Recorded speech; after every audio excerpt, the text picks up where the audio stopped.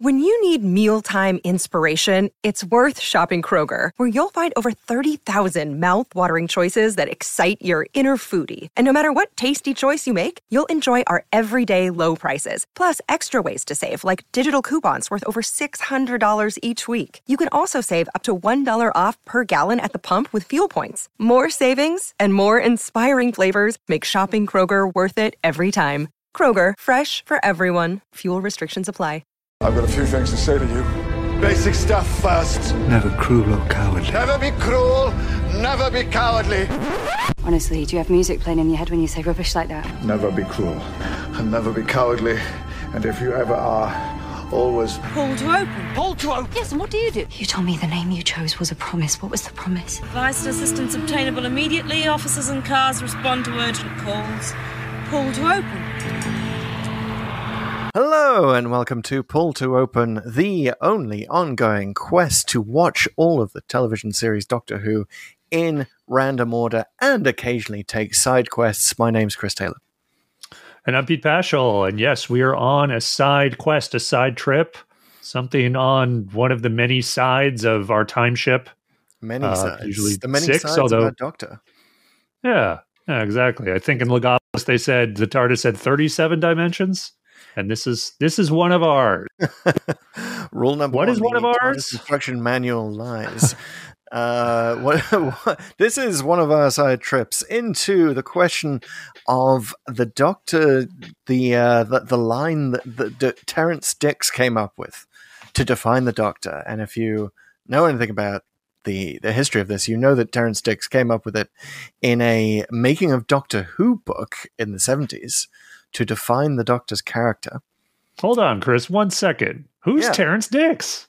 Who's Terrance Dicks? The famous Doctor Who writer, co-author of the War Games, which we've covered, and writer of, I think, literally every Target novelization, probably even the ones not under his name.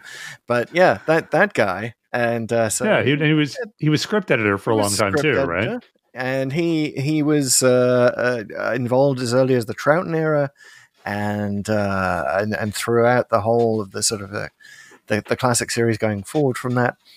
Arguably, Classic Who's most prolific writer. Yes, for the series. He had a good, position to be in terms of a show that was just sort of drawn together week to week, and the lore and the canon of which was basically drawn on the back of a napkin. Terrance Dicks, who helped come up with the Time Lords, really has more authority than most on this question of who is the Doctor, and he defined the Doctor as being never cruel or cowardly, and never gives in, never gives up. Now, right. But it's never actually stated on screen in the classic series, correct? Correct. Right. It does make it into the Curse of Fatal Death, because once Stephen Moffat had been paying attention, and then when Stephen Moffat became the showrunner, it was famously in Day of the Doctor, which we've been to. And you remember, of course, Pete, the scene that that Never Cruel or Cowardly is first uttered by the Doctor? You know what? Why don't you? Of course I do, Chris. Why don't you describe that to the viewers at home? To the folks at home. Well, Clara says that the name the Doctor took meant something. This is when they are about to destroy Gallifrey, and Clara reminds the Doctor that he's just told her what the name that the Doctor meant, the name that you choose. It's a promise. What was the promise? Never cruel or cowardly, never give up, never give in. And they say this together, right? Tennant and Smith and John Hurt, and that's as close to making something canon about the Doctor's character and the Doctor's desire for his own character. It's almost like they reach out of the show and grab Terrance Dicks's show Bible and pull it in, and it's like, oh, yes, that's what I'm supposed to be. But here's the thing: one of the words in Never Cruel and Cowardly is doing a lot of lifting, and that's the word never. Yes. And Moffat did later recognize this by adding in Hellbent, he added the line, never cruel or cowardly, and if you are, always make amends. Which is sort of a recognition that nobody, and certainly not nobody, but anybody with the Doctor's lifespan can go around being never cruel or cowardly. He's not God. And he certainly hasn't, even going all the way back to the first season and the first adventures. I mean, actually, pretty famously, or rather infamously, the Doctor was written in the early days almost as an anti-hero. Yep. In many ways. And we'll talk a bit about that, because what we want to talk about here is the evidence on screen of when the Doctor was cruel or cowardly. We've looked at all the show and we've sort of picked out 10 moments, 10 decisions that the Doctor's made in his time, and we think we've got 10 of the most notorious. And just so everyone knows, like, Pull to Open, we are a random podcast that randomly goes around the Doctor Who canon. We've tried to limit ourselves to shows that we've done for the podcast. We've done roughly a third of the adventures of the stories. Up to that mark, because that's kind of enough of a sampling for this. We found, obviously, we've seen more than we've already done for the podcast itself. And there are other moments we're going to mention as we go through the 10 that we think are the most exemplary examples of this. The Doctor essentially falling off the cruel and cowardly wagon. But there may be one that we've thrown in that we haven't been to just because it's so egregious and it sticks in our head as Doctor Who fans. But yeah, this may be something we'll revisit in the future once we have all of the evidence assembled and once we've seen. Yeah, though I think as we were looking at them and the ways he or she has been cruel or cowardly, they sort of fall into broad categories. And I think some of the ones we haven't done will be sort of represented here by the ones we talk about. Definitely.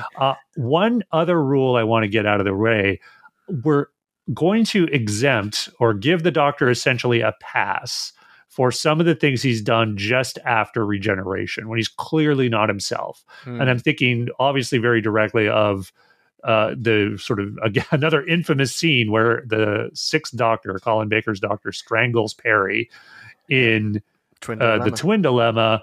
That would definitely qualify, but I think it's very clear he's not really himself in that scene. So we're kind of giving that, and by extension, anything that sort of happens more or less in a regeneration episode, kind of a pass. So another good example is Spearhead from Space. He sort of tries to ditch Liz and the Brigadier almost immediately once he has access to the TARDIS. Very kind of a cowardly move. But again, he's really not himself at this point. He's just regenerated. Doesn't know what he's doing. So we'll take it as read that the Doctor's man flu, as we now know to call it after Hellbent, is incapacitating enough that he can't stick up to his, he can't live up to the principle that he chose the name for. So there may be a strangled companion here or there. It's fine. Nothing to see here. Good God. Yeah, the Twin Dilemma has not aged well, has it? I think it didn't age well about 5 minutes after it was broadcast. You kind of want Time Lord CPS services to kind of come in at that point and be like, sorry, Doctor, we're from the Companion Protective Services. Man flu is not a defense for strangling your companion. I'm sorry. Anyway, yes, we'll pass that exemption. That's fine. But we have made a top 10 list because we are Doctor Who nerds, and that's what Doctor Who nerds do. They make top 10 lists. We make lists and spreadsheets, but let's get into this list. Let's get right into it with our 10th item on the list, which is basically a theme of Series 8. So this is Capaldi's first season. And as everyone remembers, there was Danny Pink in that season, and Capaldi's Doctor would constantly call Danny PE and dismiss him as a PE teacher because, well, I don't know. Well, we'll get into because, but like he just sort of didn't like Danny, I guess. And it's kind of a mean thing to do. So it's Capaldi calling Danny PE is number 1 on the list. Number 10 on the list. Number 10, we're counting down. This is definitely not the most cruel or cowardly thing that the Doctor's ever done. However, it is definitely one of the things in the new series that stuck in my craw the most. Because, other New Who Doctors have kind of been a bit capricious towards the boyfriend of the companion. I'm thinking of Mickey Smith, who definitely did not get his due from the Doctor. Doctor's even been jealous of Louis XV in Girl in the Fireplace. Like, he just doesn't take male rivalry very well. And then he calls a maths teacher PE because he was a soldier. I guess. But it always just stuck in my craw and always felt like they'd somehow accidentally imported part of the Malcolm Tucker character that Peter Capaldi played in The Thick of It into the show. It seemed like something Tucker would do, not the Doctor. So, yeah, did that stick out as much for you, Pete? It did. There's something just mean about it. Like, the nicknames are fine, but they're only kind of fine if they're done with kind of a certain amount of familiarity and a certain affection to them. And this is clearly the opposite. So yes, identified exactly what it is. He's got this sort of jealous thing going on.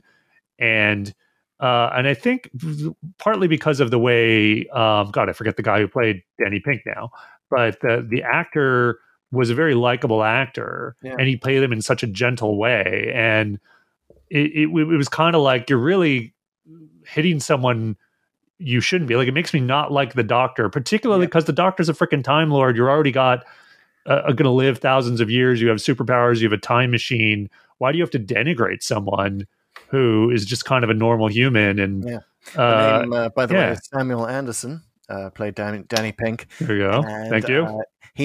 You're right. He's so inherently likable that even the fact that I've just discovered he was born in 1982, born halfway through Peter Davison, and is just impossibly young. You still can't. And you can't. You brought up Mickey, and I think there's a good parallel here because I think the way that Mickey's written in that arc, Capaldi, Eccleston warms to him fairly quickly. Yeah. Like by the end of that first two-parter with World War III and the Slitheen, he's warm to Mickey and even invites him on the TARDIS, but Mickey is still sort of in the middle of his arc. He's not quite sure he wants to do that yet. So this is the thing about Eccleston. He's sometimes cruel, but he catches himself. And we noted this a little bit when we did The Unquiet Dead. He sort of knows when he's gone too far. Here with Capaldi, he seems to have, taken a step back from that sort of self-awareness. He's a little more alien throughout Series 8 and never really comes around on Danny it seems. Maybe in the final episode, arguably sort of when he's dead and there's all this stuff with the Cybermen, but once he's a corpse inside a cyber suit, the Doctor's fine with him. Yeah, but then you just kind of have had whatever it is, 11 or 12 episodes of not really liking him and or this aspect of him. And I don't think it served Capaldi's Doctor well. It was one of those things of Series 8 where they were trying to do sort of this more alien thing. And in some ways it kind of worked, but in a lot of ways it didn't. And this is definitely one of the ways it didn't. Definitely a step too far. I sort of wonder if Scottish Stephen Moffat was enamored with the idea of Scottish Peter Capaldi saying B-E in a Scottish accent. Because I guess that sounds funny in a Scottish accent. Anyway, let's move swiftly on to number 9 on our list, which is we're going all the way back to the Sensorites. We are repping the William Hartnell era in which he was kind of cruel or cowardly. Now, it's fair that Terrance Dicks kind of might have meant this to refer to the Doctor, the present-day Doctor, and probably knew full well that Hartnell was kind of written as kind of a jackass. By the way, I'm going to call any breaking of the cruel or cowardly rule a Dicks move by the Doctor. But so the Dicks move that William Hartnell did that we've selected for our number 9 is in the Sensorites, where if you remember, the Sensorites are very sensitive creatures, very sensitive to loud noises. And the Doctor deliberately shouts at them, and then is mean to Susan, his own granddaughter. A bit of an abusive granddad in the Sensorites. Pete, do you remember the exact circumstances of that? Yeah, he's really shouty at her. So throughout, it actually happens a couple times in the Sensorites that Susan basically is not quite rebelling, but she's doing things on her own and making some mistakes. And Hartnell is kind of berating her for doing them. And he gets a little shouty at her and it just comes across as really mean. Now, you kind of have to correct a little bit for the time. I mean, it was the 60s. He's supposed to be this grandfatherly figure. And then in season 1, and I sort of mentioned this earlier, Hartnell's Doctor was written a bit as an anti-hero. And I think he sort of warms a little bit through the season, and they rightly found in season 2 going forward, they leaned more into his is being wise and more gentle. But I mean, even going back to the first episode of Doctor Who, is just like arguably kidnaps, Ian and Barbara, and then gets the whole thing going and puts them all in jeopardy. But all of that you could sort of forgive as like it's sort of setting up. We don't know this guy, but by the time of the Sensorites, which is really like it's almost closing out the season. I think there's only one more. I think the Reign of Terror actually closes it out.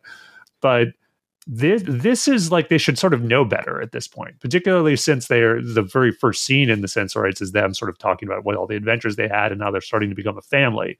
Yes. And so then seeing this sort of meanness come back in Hartnell is I would argue, is a little more jarring in this particular episode, and he does not come across well from it. And it's jarring in contrast with the Sensorites, who are portrayed as a sensitive, if oblivious to certain things, species. So it's that contrast. It's like with Danny Pink, the contrast between how kind of cool and upstanding a bloke Danny Pink is and how the Doctor treats him makes it worse, and it definitely makes it worse with the Sensorites as well, and it makes it worse with Susan, like your own granddaughter, dude. We're supposed to be nice to our grandkids. You let the parents berate them. Yeah, you might think that, she obviously leaves a few stories later, and maybe this is part of the impetus. It's like, okay, I just got to get away from this jerk. Yeah, and once again, he leaves her, right, in a kind of a mean way by locking her out of the TARDIS. And that's actually a good segue into our next item. Yep. Which is, the Doctor, and this is across multiple Doctors, but we'll zero in on a few, will leave companions in ways that are emotionally cruel. So, we just mentioned Susan, but the one that really sticks out to me is when he essentially abandons Tegan in Time Flight. Right. And we talked about this in our podcast at the time. There's arguably I'm breaking up with you before you're breaking up with me component to this, because Tegan is now back in modern day at Heathrow Airport. Always wanted to get to Heathrow. Yeah. Right. And he's just kind of like, again, by the way, in next week's episode on Arc of Infinity, where we will see the other end of this, which is how casually he just sort of, accepts Tegan back on board. Like it's not even mentioned what an ass he was by just abandoning her at Heathrow without a goodbye. Yeah. So that seemed mean to Tegan. I mean, she definitely at the end of Time Flight it's clear that she was not expecting to be left, which you kind of wonder what that sort of does to a person, this sort of wondrous life that they were sort of really starting to love, and then cutting it off from them. So, there's been variations of this throughout. Yeah. So if you look, we've done, there's Joe in the Green Death. Would be the other one that we've done, and the way that the Doctor, I mean, he does sort of he goes to her party and then he skips out, right? That's exactly. Like she consciously leaves him there, so it's not the same thing as Tegan. She is saying like, I'm not going to be with you anymore, but then he just kind of ditches everyone. Just ditches it completely, and he ghosts the place, even though the Brigadier and Captain Yates, who clearly. There's clearly a moment there where he's not feeling great because he thinks he's missed his shot with Joe. Yeah. At least that sort of seems how it's written. That's right. But he stays. Take Yates out. Doctor should take Yates out for a drink if he's going to leave. Like, at least like pay it forward. You both just drown your sorrows over Joe together. Yeah. And most recently, I'd say there's definitely elements of this in The Power of the Doctor when she just leaves Dan. I mean, again, it's not as overt as the Tegan thing, because Dan is, again, voicing that he wants to leave. Fair enough. But then the Doctor's just like, okay, whatever. See ya. Yeah, and Dan's just like, what that was cold. And again, that's part of the story, right? Because there's stuff going on there with her, particularly with Yaz, which we'll talk about in a minute. Yeah. But it is a little cowardly, Doctor, to just ditch people cowardly. And not. I mean, arguably he does it to Sarah Jane, like his longest serving companion. He just he drops her off in what turns out to be Aberdeen, but like sticking around to make sure it isn't Aberdeen. And then he's just like, oh, can't take you to Gallifrey, bye. Which by the way, we know from him taking other companions to Gallifrey since that you absolutely can do that. It's like it's the lamest I'm breaking up with you excuse. Yeah. Possibly in all of Doctor Who. And I'm going to add one here. Perry. Okay, so what happened to Perry has always been a little bit weird and unclear in many ways because of the whole way the Trial of the Time Lord was written. But it seems like he just takes the word of someone that, oh, she's fine and she married so-and-so, and is just like, oh, okay, cool. Yeah. I guess I don't have to do anything. He never checks up on her. Never is like, okay, like, did that work out for you? Do you want me to take you back to Earth? And you know what? He's even sort of pre-acquired a new girlfriend from the future to get himself over Perry. He's like, I'm going to get over that relationship by bringing the next relationship forward in time. Right. Like, that's the only explanation, really, for what's going on with Mel. Thank you. Right. I don't even have to meet her and explain the TARDIS is bigger on the inside. It's just we've already done that. Boom. Wow. Talk about like not having time to like sit with it and marinate and go over the breakup and have therapy and all of these things you're supposed to do. All right. So those deeply unhealthy. Those are unhealthy, emotionally cruel, emotionally cowardly, and that so is the next one in our list. Right, which is in a class of its own. Yeah, it's kind of in a class of its own. It's different from, so we've covered the not saying goodbye. It's kind of a thing you're supposed to do with friends, supposed to say goodbye when you need them, especially for a very, very long time, and so that they don't have to go have companion therapy, as we know they all now do in The Power of the Doctor. I think not just because real life is boring, I think because the way the Doctor treats them.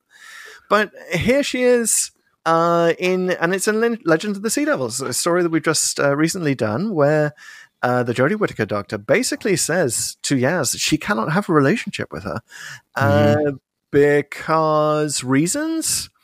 Because it's going to end? Okay. I mean, so that is arguably cowardly. Now, there are other examples of this, like perhaps most famously David Tennant's Doctor not telling Martha that he basically wasn't into her, not right. letting her down. But you could just argue that that was not being cruel or cowardly. That was just being oblivious. Right. The Doctor just didn't realize that Martha was into her, and he was hung up on Rose. And he tried to tell Rose how he felt about her. At least made some effort in that incarnation. But yeah, his Jodie Whittaker's incarnation just saying, it's going to end, so let's not start it. Yeah, especially because she clearly has feelings. Like, if you're taking what the Doctor says to Yaz at face value, which I don't know why you wouldn't, she seems to have strong feelings for Yaz, and there's something there, and she just says, "Well, we're not going to do it," and I'm making this decision. I mean, she can make whatever decision she wants, but it is like, I think that's just cowardly and a bit cruel. They're kind of like, well, why don't we still travel together, even though we can't be together? Yeah, I think she knows, like, yeah, it's going to end soon, but there's nothing really noble about that. It just feels like the noble thing would be to do it anyway. Yeah. Yeah. We said it at the time. That's what we all choose to do in our relationships every day. Yeah, exactly. No one knows what the future is, even if you are a Time Lord, and you got to grab life when it's happening, dude. Exactly. Carpe diem, Doctor. Carpe diem. Yeah. All right. That's definitely cowardly. But definitely cowardly, and definitely kind of ditching Yaz, but we have a bigger ditching in our next item, which many people might put as their number one most cruel and cowardly moment. Yeah, this is a moment from Kill the Moon, and it is when Capaldi, the 12th Doctor, ditches Clara and the Earth in the end sort of climactic bit where Clara has to decide whether to kill the moon, like destroy this egg that is apparently the moon, or not, and potentially risk everyone on Earth. Yes. Now, you might say this is a cruel and cowardly moment on the part of the writers to us in the audience, the basic knowledge of science. The whole of Kill the Moon is very cruel. Good God, so cruel. So cruel. How dare you? And crueler than anything the Doctor could do within the episode, but still, it is presented as, the moment where Clara decides she cannot travel with him anymore. She gets so furious at him. So furious that she can't even break up with him, basically, as Danny Pink, who is an awesome guy and shouldn't be hit with a Monica P, points out to her later in Kill the Moon, and that sort of forgotten end to the episode. But yeah, I mean, is it really that cruel or cowardly? Because he knows that, he knows that according to the dumb science of the show, it's not going to cause any problems. Except yeah, I mean, again, we talked about this at the time, but it's never really clear because he seems to want to have it both ways, which is, time can be rewritten. I don't know what's going to happen. Anything could have happened here, even though the future is as I've already seen it. Or he does know, and it's like, I know how this is going to turn out, and I'm just going to let you figure it out. Whichever one that is, it just feels like it's sort of wrong for the show. And I think Clara sort of rightly sort of recognizes that, and that, like, you don't just peace out, dude. You don't get to do that. Like, even if it is something that the Earth folks really kind of need to sort out for themselves, like just ditching everyone, it's just mean. It's just like, what are you doing? It really is. And you know what? I'm going to throw in an honorable mention here. We've got a few honorable mentions that we're going to throw in at some point. This one just came to me. Rose in Father's Day. Like, just taking her to see her dad like that. Like, what do you... The way that Eccleston's doctor just sort of kind of says, oh, yeah, all right then. Sure. Let's go see your dad before he died, and we'll hide around the corner. And absolutely nothing could possibly go wrong. Yeah, I don't think a therapist would tell you that that's actually a good idea. And certainly a expert in the laws of time would not think so. I like Father's Day as a story, so yeah. I'm going to... I can still like the story and sort of recognize the truth of what you're saying, which is to say that really just seems like a bad idea. It just seemed like that there was, as I recall in the cold open, there is a little bit of that discussion of like, you sure you want this? And he's sort of trying to work with her, but right. You're not wrong. And I think it's pretty clear, like, that would be a really bad idea. You should not want to do that. Yeah. It's just basically getting her to tick a box on the indemnity form of, like, is the emotional indemnity form. You absolve the owner of the TARDIS from any emotional fallout or damage to the space-time continuum. Anyway, how can our listeners avoid damaging our space-time continuum? Yes. So before we get to the top 5 in our list, I would love to invite everyone listening, if you enjoy Pull to Open, whether it's our regular random journey throughout time and space or these interludes and video essays that we do, hey, why not leave a review of the show in whatever podcast app you're listening to? Or, hey, subscribe. That's a good thing to do, too, if you're not already doing that. There's a follow button, probably in whatever app you're listening to. Do that, but reviewing the podcast really, really helps the show, increases our visibility in the Apple Podcast app or whatever app you happen to be reviewing it in. That would be really, really great. Also, you can follow us on social media. We're at Pull to Open 63 on Twitter. Well, is it Twitter? It's on X. Yes, Twitter. X, formerly known as Twitter. We will always be calling it Twitter. I'm just going to say that right now.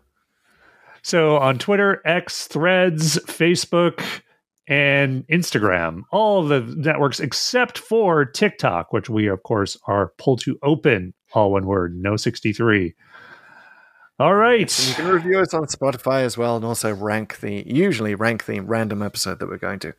And answer questions, which presumably there will be under this podcast. That's right. If you don't do any of that stuff, you're obviously cowardly. No, kidding. No, I would never call our readers, our viewers, cowardly. You guys are awesome, and I know you're pressed for time. And with that in mind, moving on to number 5 on our list.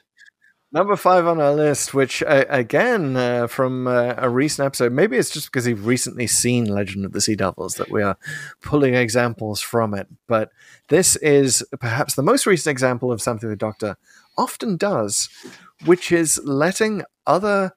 the characters that we've met for, the length of an episode or two, just take the hit.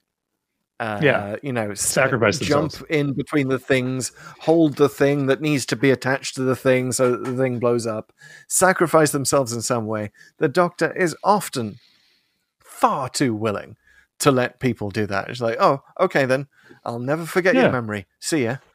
And I gotta say, Jodie Whittaker in particular, that has at least two moments like that are just so egregious and so like clearly part of the story. Like they're just so in your face that it feel like she's probably the biggest violator of this, which is there's the one we just mentioned in Legend of the Sea Devils, and then there's in The Timeless Children, there's Ko Sharmus, who essentially runs into the Citadel on Gallifrey at the end where all the cyber masters are doing stuff and the master's there. And I forget exactly what's happening, but there's something that's going to blow up the place and the Doctor needs to activate it. And he's like, no, I'll take that. You go, you run.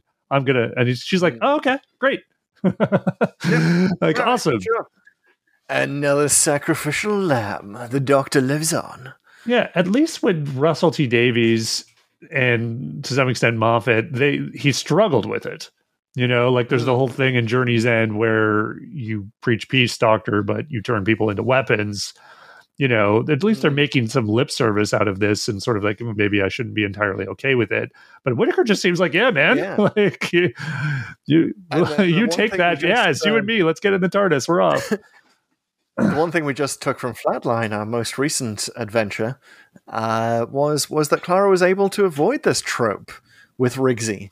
Who wanted to sacrifice himself in the train. She was able to put a hairband on the dead man switch instead, showing that perhaps the Doctor should A, carry more hairbands, and B, use something else in his pocket. Jesus. So often this is just like holding two bits of a thing together so the thing blows up, right? How many times have we seen that? How many times has the Doctor let someone die doing that? That is arguably very cruel and very cowardly. Yeah, man. Just hold the wires. Just hold it.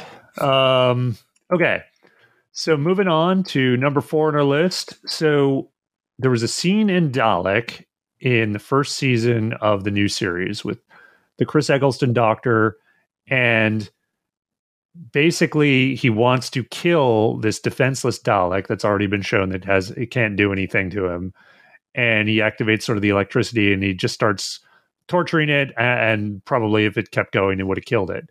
Now it's a Dalek, so it's kind of like, okay, there's sort of a almost kind of a given that it's a little better to kill Daleks, I guess, than humans, but it's also established that the best moments in Doctor Who are when the Doctor recognizes that they're a sentient species and that killing them is not you sort of become just as bad as they are. Now, again, that's the theme of the episode. It's a great episode, but there's no question this is a time where he's being very cruel to another being. Yeah, and you could argue, okay, PTSD, whatever. But you could also argue, no, dude, you're basically set up in the same situation as Genesis of the Daleks. As far as you know, this is the only Dalek in existence. Are you going to genocide this species that you decided in your 4th incarnation had some worth somewhere down the line? Be consistent. Torture is just never seems like a Doctor value, right? I will say inherently cruel and cowardly. I like how this is mirrored in the Daleks in Manhattan and Evolution of the Daleks, because there is the final scene where Dalek Khan is now the last Dalek, and Tennant's Doctor comes up and doesn't do it. Basically, he says, I'm not going to cause another genocide. So I like that bookending of that. So that you have the scarred Eccleston Doctor and then Tennant further along, wiser, older. That really, really works. Yeah. We could argue that I'm going to give an honorable mention to the what Tennant does to the Empress of the Ragnos in Runaway Bride, right? Which he kind of needs Donna to stop him, to pull him back from the edge. But yeah. Yeah, definitely a moment. Definitely a moment. It definitely shows how the new Who Doctors can be a bit more cruel and cowardly sometimes, perhaps because of their Time War PTSD. And definitely need companions. Speaking of the Tennant Doctor, Exactly. Speaking of the Tenant Doctor, so here's one that we haven't actually covered yet, but it's so egregious and it so sticks in your head that we couldn't ignore this one. And you're probably thinking of it yourself. It's from the Family of Blood, Human Nature / Family of Blood. That Tennant two-parter was based on a well-regarded book, Human Nature, where basically the Doctor's beaten the family. Right. And he decides to punish all of them, and here's what he does. I've got the full list pulled up. So the mother, he pushes her into the event horizon of a collapsing galaxy. The father, he wraps in unbreakable chains, again arguably torture. Traps the daughter in every mirror in existence, which I didn't even know the Doctor could do that. And suspends the son in time before putting him to work as a scarecrow. Now, maybe this worked better in the novel. Maybe that's where it was drawn from. But certainly when you watch it in the show, it's a bit of a, whoa, Doctor, what?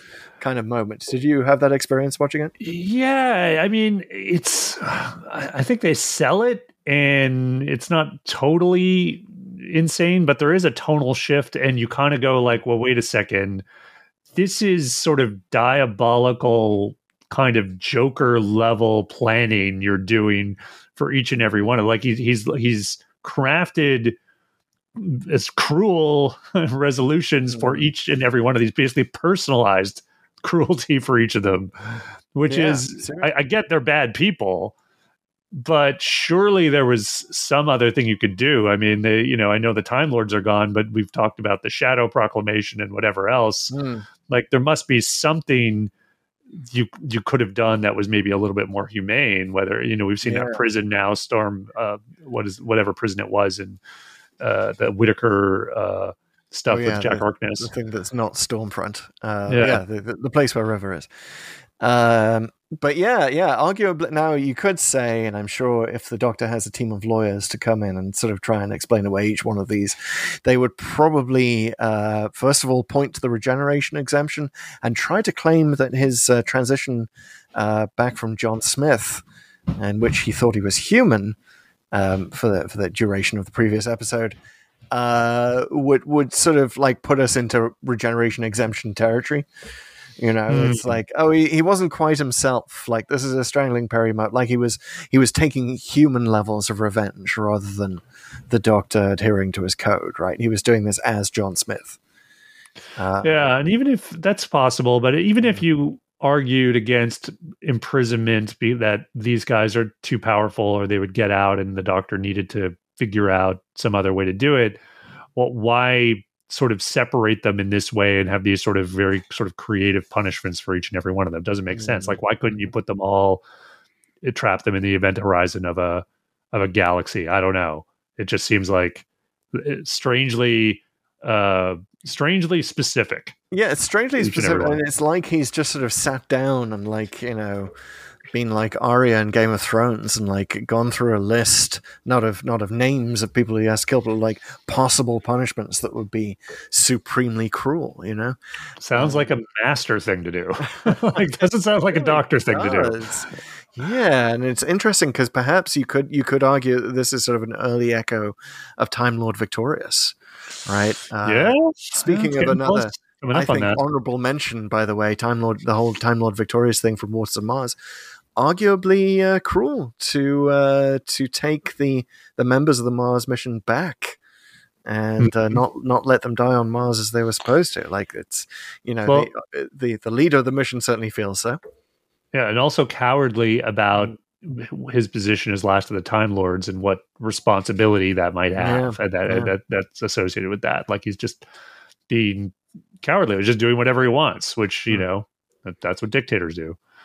Okay, so getting close to number 1, but we are at number 2 on the list, and it's from Hellbent, and it's the bit where the 12th Doctor murders a fellow Time Lord. Yeah, and there's no real other way to say it, is there? I mean, it does. This is the one that really sticks in my craw. Like, this is PE times 1,000 from the Capaldi era. I can't get over it. I even wrote a story about it in Mashable at the time.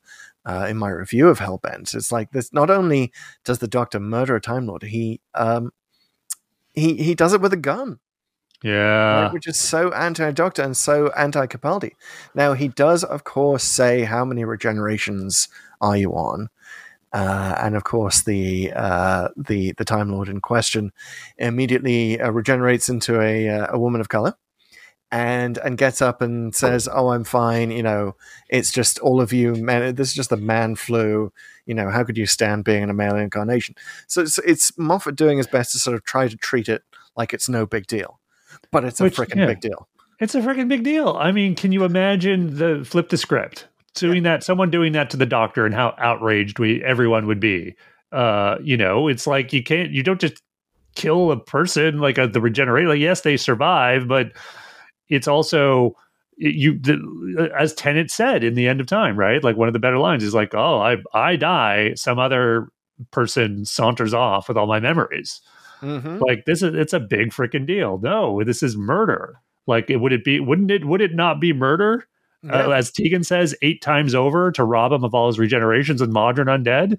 That's what it is.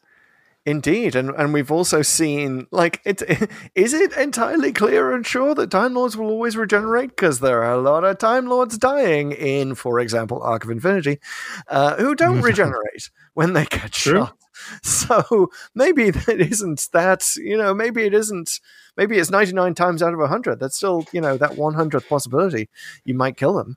That would be cruel or cowardly. It's never worked for me. I don't think time has been kind to it.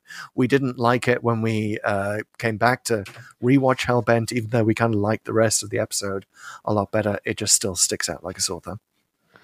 It does. Yeah, the killing, no. Not good. Definitely very cruel. Not with a gun. So speaking of killing or not killing in this case, the number one wait a second. Before we get to number one, let's just do a quick rundown of some other honorable mentions. Okay. We'd like to throw in. Stepping back from number one, backing away. Step back away from number one. Be patient, folks. So we got some examples. We already mentioned An Unearthly Child. Right. He seems to consider killing Ian in that, or no? There's a caveman. I think it's honestly, it's been so long, but basically he's considering killing one of the cavemen to sort of escape to the TARDIS, and Ian sort of stops him. Yeah. But it's probably the most anti-hero moment of the first season. Mm-hmm. And again, it's the first episode, the first story. Like the Doctor we haven't really even established what this show is and who the character is, so they're figuring it out. But like in hindsight, like holy cow. Mm-hmm. Yeah, and we were speaking of shooting. I'm going to jump around in our list of honorable mentions.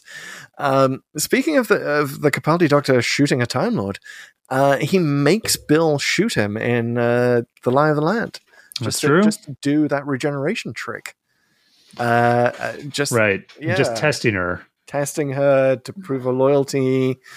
It's an honorable mention because, you could argue out of it that he really needed to do that. And he certainly does in the episode, that to really test her loyalty and push her to beyond these limits and get her to really believe that he's betrayed the Earth. So fair enough. But again, still kind of a cruel act. Yeah, for sure. We got some other examples. He kills the David Bradley character. Matt Smith kills the David Bradley character in Dinosaurs on a Spaceship, basically. Yeah, basically, and kind of delights in it. So the whole thing is that David Bradley's ship now has the bomb on it, and Matt Smith essentially ditches him, and the ship blows up, and he's pretty happy about it. So there's not even like an attempt to sort of extend the hand and like come with me or whatever. It's just, okay, you've been bad and you've nearly killed everyone, so we're gonna ditch you and let you die. It's definitely like a moment. Yeah. And the similarly really Doctor moment was in The Unquiet Dead, which we've been to recently, where the Eccleston Doctor tells Rose to get used to his morality, which means in this case, get used to the notion of the Gelth coming into Earth taking over our corpses and just sort of walking around in them. Just get used to it, Rose. Okay. Yeah. We talked about that at the time. Yeah, it's very within the Ninth Doctor character, and he's the PTSD, he's snapping at people, but he does sort of come back around. They sort of make up at the end where there's to talk about how glad they met each other, but he is very dismissive of her and her, I would say, correct opinion about the uneasiness about, letting these creatures inhabit bodies. So yeah, not his best moment. One that I wanted to sort of throw in, even though I've said already that we should not penalize doctors for how they behave in regeneration episodes, at the very end of the Twin Dilemma, I'm sort of making an exception to the exception because, one, he's pretty much fully regenerated by then, but also it's emblematic, I think, of the Colin Baker Doctor, certainly in the first season, of just what a jerk he is. And he's just kind of a dick to, I forget the guy's name, I think it's Hugo, who's been helping them the entire time. And Perry berates him for like, hey, you're kind of a jerk here. That was not okay to just be dismissive of him. And he goes like, oh, well, I don't know. I'm an alien, Perry. My manners and stuff are totally different. Like, it honestly, he sounds like Unfrozen Caveman Lawyer. Yeah. In that moment where he's like, everything's so weird. Your manners and kindness, like, what even is that? It's like, no, you're just a jerk, dude. Like, we've like, and Barry should like call him out on that once she's met some Time Lords. Like, hey, wait a minute. They're actually kind of nice, and you're the asshole. So, yeah, because you obviously, Colin Baker made a choice to play him a certain way. John Nathan Turner supported it. Yes, he was going to be more alien, arrogant, and kind of a jerk at times. In the first season, they certainly went probably a little too far with that, and were sort of feeling around, and a lot of it doesn't work. So, yeah. Definitely a bit cruel there, the Colin Baker Doctor in his early days. Yeah, if only Pete Davidson's Doctor had never met Commander Maxwell, he might not have turned into an asshole after his regeneration. But we will get to that. We will get to that discussing Arc of Infinity next week. Right now, it's time for our number one most cruel, cowardly moment / approach to life in the TARDIS that the Doctor takes that arguably goes against his character. And it is this. It is the fact that the Doctor never, ever kills the creatures and enemies that he has the opportunity to kill. We're going to reference the Master. The Master is number one on this list, in my view. And on the sort of sub-list of things the Doctor should do, should consider just killing, because he's had opportunities, because there are clear opportunities where the Master is in his power, and it isn't even necessarily the Doctor that's could kill them. So I'm thinking specifically the Time Monster. So the Time Monster sort of grabs the Master at the end of that and is going to take. I forget if Kronos is either going to kill him or subject him to eternal imprisonment and torture. And the Doctor pleads for his life, and what happens is he escapes, of course, and gets out. And the thing is, there's several of these opportunities that sort of happen throughout, and the Doctor seems to almost never make the hard choice of like, the Master should die, because there's certainly, if they live, there's certainly going to be more death, and there is every single time. And the one exception is Planet of Fire, where he lets the Master die. And I talked about that at the time, and the reversal of that and the problems with that. But it is one of the reasons I kind of like that story is that is the hard choice. That is the not cowardly choice, in my view. Whereas the other times, I feel the Doctor's cowardly, because yes, it's going to be hard to kill the Master. Yes, you're compromising your own morality in a sense. But think of, like, there's just so many people who will live if you make this very hard decision.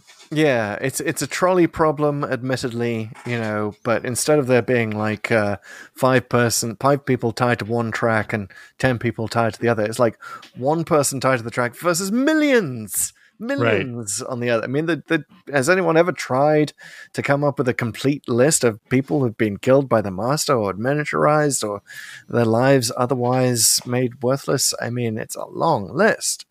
Arguably, you could extend this because, of course, we've mentioned it briefly. Genesis of the Daleks. The Doctor had the opportunity to wipe out the Daleks before they began. And honestly, I've never really bought the argument that there'll be some glimmer of a good thing in the dim and distant future, some good reason for them to survive. It makes sense in the context of the episode, I think. I think Genesis of the Daleks is brilliant, but never bought it myself. Always would have touched the wires myself. You got to get really philosophical on it. And then, like, if there's you allow great evil to be born, a great good will sort of inevitably counterbalance that at some point. And maybe that happened and maybe it didn't. And maybe, we're living that out in this series now. But there's certain episodes, certainly Journey's End and The Stolen Earth, argue that's not the case because the Daleks come very close to actually annihilating all life in the universe. Again, you'd have to get pretty philosophical by saying, well, the Doctor's the force of good here, and maybe that's the thing that counterbalances them and why they don't succeed. I guess why not just get rid of him though? Like, it's pragmatically, it just seems like the better choice. The great thing of this being number one is if you disagree with us, folks, you can just flip it and say the Doctor actually killing the Master in Planet of Fire is the cruelest thing he's ever done. True. Because the Doctor won't, not even when the Master says, "Won't you have mercy on your own, ... The Doctor's not even like pausing for a second and being like, wait, what? My what? What are you again? What's our relationship? Maybe we should say this definitively once and for all before I kill you." Yeah, that does seem cruel or cowardly there if you take the opposite approach and say that the Doctor should never have wiped out, even come close to wiping out the Daleks, or even, you say that it's right that the Doctor should save the Master. Well, then Planet of Fire is your example. Has to top the list in the other direction. Yep, it is a nice little two sides of the same coin, and that's actually where we're going to leave it by flipping this coin.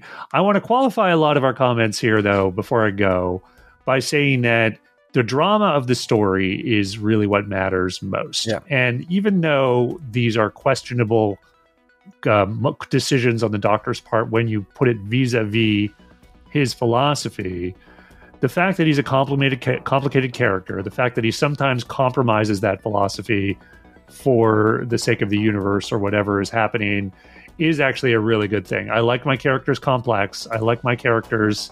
I like my shows interesting, and I like things that are hard. I like hard drama and hard decisions. So none of this should be taken as a criticism of the episodes themselves. It's really just kind of pointing out these moments where what happens on screen doesn't align with the Doctor's stated philosophy, and that can sometimes be a good thing. Although Yaz and others might disagree. Yes, anyone who's been dropped off by the Doctor in Aberdeen might disagree.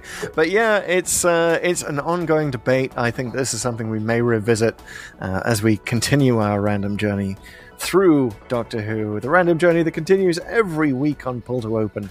And we will be joining you next week for our random adventure to Amsterdam in Arc of Infinity. Pete, any last words before we let the good folks go? No, I will not be cruel or cowardly to them. Guys, thanks for listening. This has been great. Follow us on the socials. I won't repeat it all here. Just Google Pull to Open. And, of course, like and subscribe. Bye, guys. See you next week.